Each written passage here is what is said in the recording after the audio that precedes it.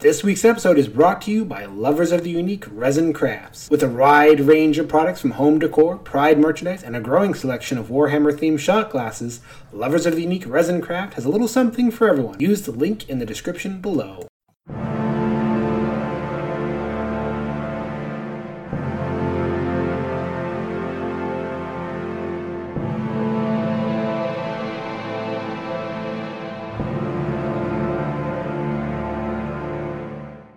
Hello and welcome to Geeks with Shields, your home for all things good and nerdy in this, the darkest timeline. I'm Axel Wright, and with me as always is... Let's brace for the NPR voice this time. It's Lord Commander Ulrich. Anyway, how are you doing today, Ulrich? Technically, I already asked you this question. Behind the scenes, we already recorded something today. But why break with tradition? How are you doing? It's hot. Why does it always get hot when you're recording? Yes, it is very hot. It's starting to cool down where I am a little bit, and I feel some air actually coming out of my vent, which is nice. So, but yeah, it's too hot. I hate the heat. My Warhammer army uses flamas. I don't want actual flamas in my life. We need an ice army. I don't know what it'd be, but I mean, Space Wolf should have ice stuff, honestly. So yeah. Anyway, we're not here to talk about Warhammer. We already did that once today. But before we get into what we're actually here to talk about, we have to sound off the patrons, people who support us. Nay, not have to, get to sound off our patrons. And they are Pan Galley, Marquis, Chris Chipman, River Galley, Krug, Arthur Crane, Kevin Vey, Brendan Agnew, John Vinnels, Kit Kenny, Seth Decker, Jesse Johnston, and Donna Lucy. If you would like to join that illustrious legion, I do like that Ulrich came up with that term. I like it quite a bit. Anyway, but if you'd like to join them, just head on over to our Patreon, Geeks with Shields. For $1 a month, you get at minimum 25 cents per content, like episode thing we release. Sometimes we do more. Rarely have we gone under. I think we've gone under like once ever because we had like personal things come up, but generally speaking, we always put at least 4 things out, usually more, and every little bit goes a long way towards helping us with the podcast. Anyway, Ulrich, I already know what we're talking about today, but tell them what we're talking about today. Well, I'm just going to start with a little bit of news. I don't know if you saw it, but apparently Warner Brothers is working on Joker 2. You know, that standalone masterpiece that was never going to get a sequel is getting a sequel. I'm going to be perfectly honest. I didn't watch Joker. I know the entire plot from talking with people, from watching reviews, eventually from just straight up reading the plot synopsis, because I'm the kind of person that I like knowing stories, even if I don't want to spend 2 hours sitting down watching something. And I like Joaquin Phoenix a lot as an actor, but there was a few things in that screenplay, and I've heard that they don't come off well on the screen either. So, but that's a difficult movie when you get right down to it, like to talk about. Oh, we're not going to talk about that today, but it does kind of work a nice segue of we're going to talk about what is the popularity of the character of Joker. Why is, of all the Batman characters, Batman has a lot of characters. Do we keep coming back to do stories about Joker? Okay. Well, for those of us who... Well, I kind of do know. So first of all, for anyone who might not know, Joker wasn't ever meant to be a recurring character. Joker was it Detective Comics #1 with Batman? I think, yeah. It's one of the early, I'm going to be front here. By the way, I only just recently found out, I only just recently realized that DC stands for Detective Comics. I can't believe I didn't know that. No. Oh, so I never thought about that one. Oh, fun fact for the day, folks.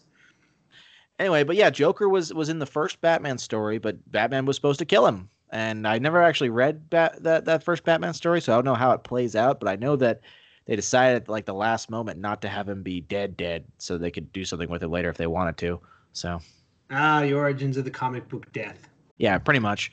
Now, as for the Joker himself as a character, it's kind of hard to pin down because he's actually gone through so many iterations. Like all comic book villains go through iterations, but few go through as many varied iterations as the Joker. I can think of a few, like Lex Luthor's gone through some crazy iterations. Yeah. And on the Marvel side of things, I would say Magneto has gone through a lot, while keeping a generally good, solid core. But Marvel like Doctor Doom are a lot harder to hard reset than DC ones. But like Doctor Doom, he hasn't changed like at all, and for the best, because we like Doctor Doom the way he is. Yeah, like he is good. Venom. Venom Venom's done a bunch. As far as All Marvel the characters are symbiotes concerned. have. Yeah. But actually, I brought up Venom specifically because Venom, I feel like, is a very good counterpoint to Joker, and I'll talk about why later. But again, Spider-Man in general is a really good counterpoint to Batman discussions for a lot of reasons. Yeah. Anyway, so we talk about Joker specifically. We talk about there's generally, three main versions of the Joker, I would argue. And all the many, many different variations are in some way a subset of that. We've got what I'm going to call the Joker Prime, which is where he's just a serial killer or the gory kind of almost realistic, but just has the clown getup and the personality and the laugh. This is usually where your darkest versions of the Joker come out. This is where Death of the Family comes from and things like that, which is a pretty. See, I don't remember if Death of the Family was a really good Joker comic. I read that one. I also read was it The Final Joke? I actually have a new Huh? Not Killing Joke. Oh, The Final Joke. I don't know The Final Joke. Yeah, no, I don't remember, but I have a coworker who's really into Batman, and he had me read a few Joker stories. One of them was Death of the Family, where Joker shows back up and seemingly cuts off the faces of all the Bat family. And another one has him come back, and he's supposedly an ancient spirit of Gotham, and he's actually a trickster god or something. It turns out to be bullshit, but that one I didn't really like as much. But it still did the same thing where Joker is this really kind of gory, threatening to cut off Harley Quinn's face. So there's our one version, the serial killer version. We have our goofy, over-the-top clown version, which is made popularized by Cesar Romero and from the original 1960s Batman, as well as when the comics code hit comics very hard and everything had to be a lot more soft. This is a Joker who mostly just wants to annoy Batman and annoy Gotham, and he does so by coming up with crazy clown-based contraptions and gadgets and schemes that might be dangerous, but really at the end of the day, it's giant punchlines, and he's fun. And then the last one is the anarchy-based one, whether that is the Joker who believes that they are the embodiment of anarchy or the Joker who believes that they want to spread anarchy. Think of it, Heath Ledger and I'd say the later Batman the Animated Series Joker, whereas the early Batman the Animated Series Joker falls in the Cesar Romero kind of vibe. But would you say there's any more? I feel like those are the three main archetypes of what Joker is.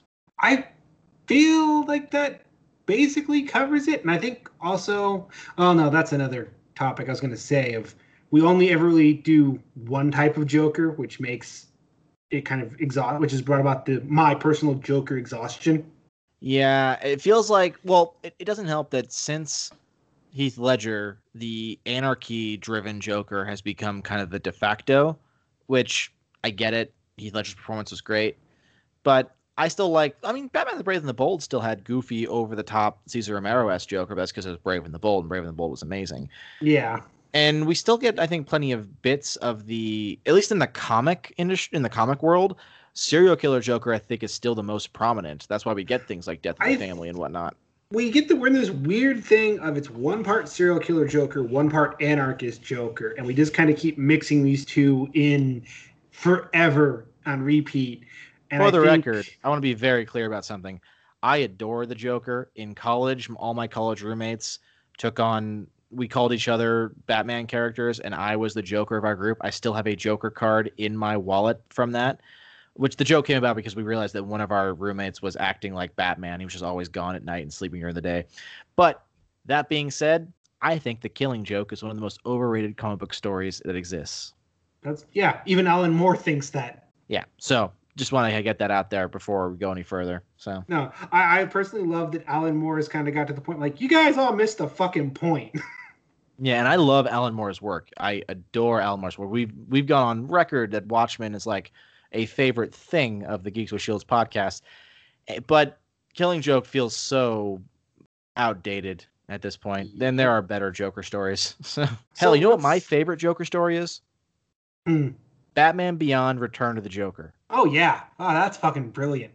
Yeah, that's my favorite Joker story, and it's one that takes place in Batman Beyond for Bruce's sake. So, Mark Hamill, and we'll just divulge really. Mark Hamill, I feel his performance captures the three Jokers. You know, he's he's very threatening. When he gets creepy, you're like, oh no, Luke Skywalker's going to eat my face. I feel like it's a common thing at this point that Kevin Conroy and Mark Hamill are the voices. When a lot of people read the comics, those are the voices that are in people's heads. Those are such good portrayals. Yeah, and then again, there are other good voices for Joker. I think Brent Spiner's performance was way over criticized. I think John DiMaggio's performance in Under the Red Hood is really good, if a little understated. But you just can't top Mark Hamill. Who does him on Harley Quinn? On the Harley Alan Quinn Tudyk. Alan Tudyk does a fantastic Joker. The funny thing is, Alan Tudyk has admitted he never saw the Mark Hamill performance. He was basing his performance mostly off of his own interpretation of Cesar Romero's performance. That feels like it. And Cesar Romero, I don't like 60s Batman, but I love Cesar Romero's Joker. Well, he was the king of the goofy over the top one because it was 60s Batman. So it balances. But no, so let's get down to the brass tacks. Why are we so obsessed with only telling Joker stories? Why does every Batman property have to have Joker? Well, here's the first thing. This is why I brought up Spider-Man. In my opinion, and that's just in my opinion, I'm not claiming this to be objective at all, most of the best villains, or at least the most engaging villains, are the ones who have an extremely direct relationship with the hero. There are exceptions to this. I mean, literally the greatest comic book villain of all time, Dr. Doom, while he has a direct relationship with Mr. Fantastic, that ain't what's interesting about him. So, but other cases, a lot of the best ones, like Lex Luthor and Joker and Venom. I know there's a lot of people who don't like Venom, but come on, we all can acknowledge that at least when Venom was at his most interesting is when he's directly in conflict with Spider-Man. Now he's out doing his own stuff. Well, we're going to do an episode on Venom. I'm not going to go my diatribe about Venom here, but we're doing an episode on Venom.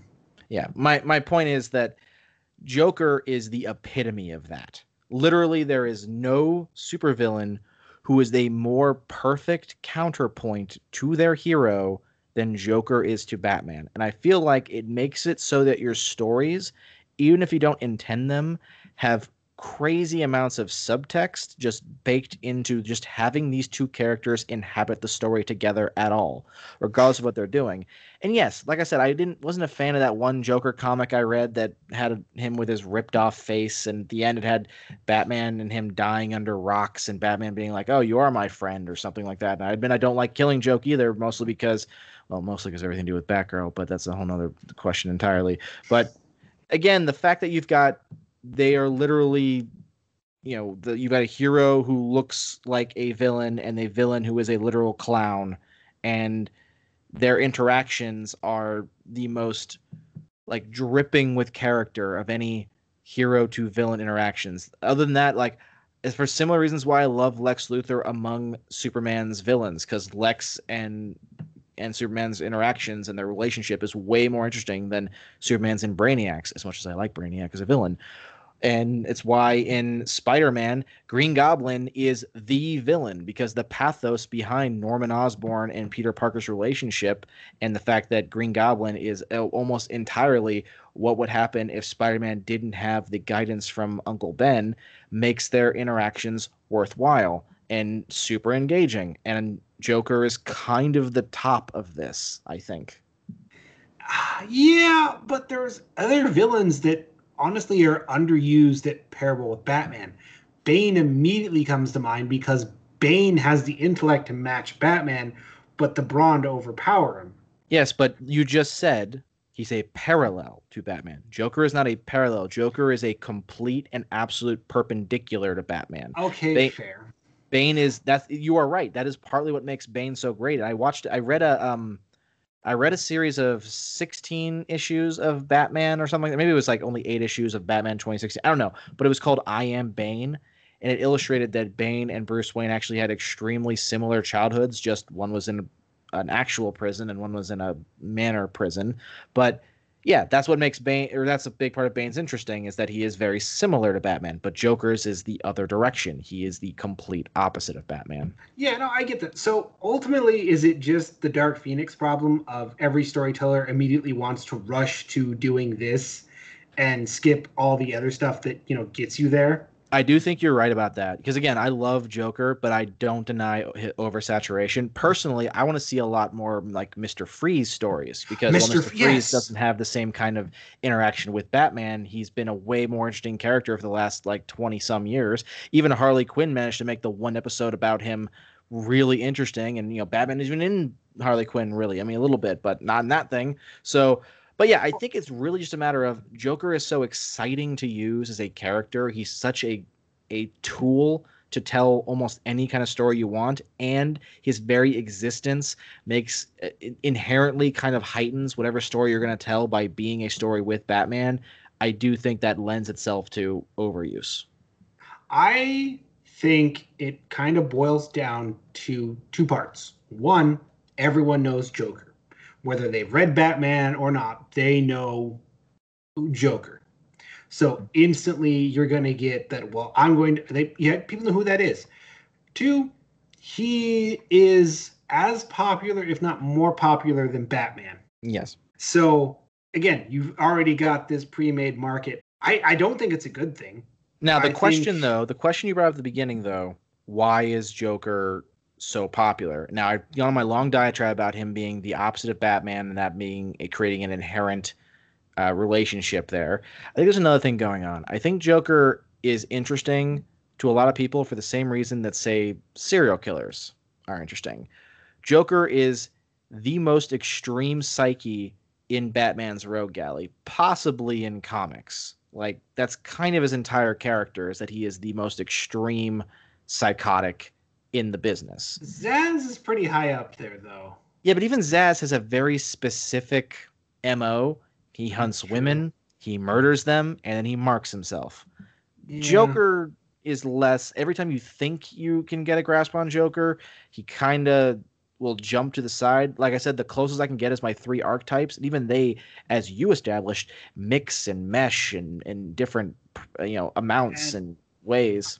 I think you just hit the nail on the head, though, of the reason Joker is so popular is because he has the quote-unquote crazy in his character traits, which means you can do whatever you want with him, and it'll still be Joker. Yeah. You can tell the most diverse kind of stories with him, it feels like.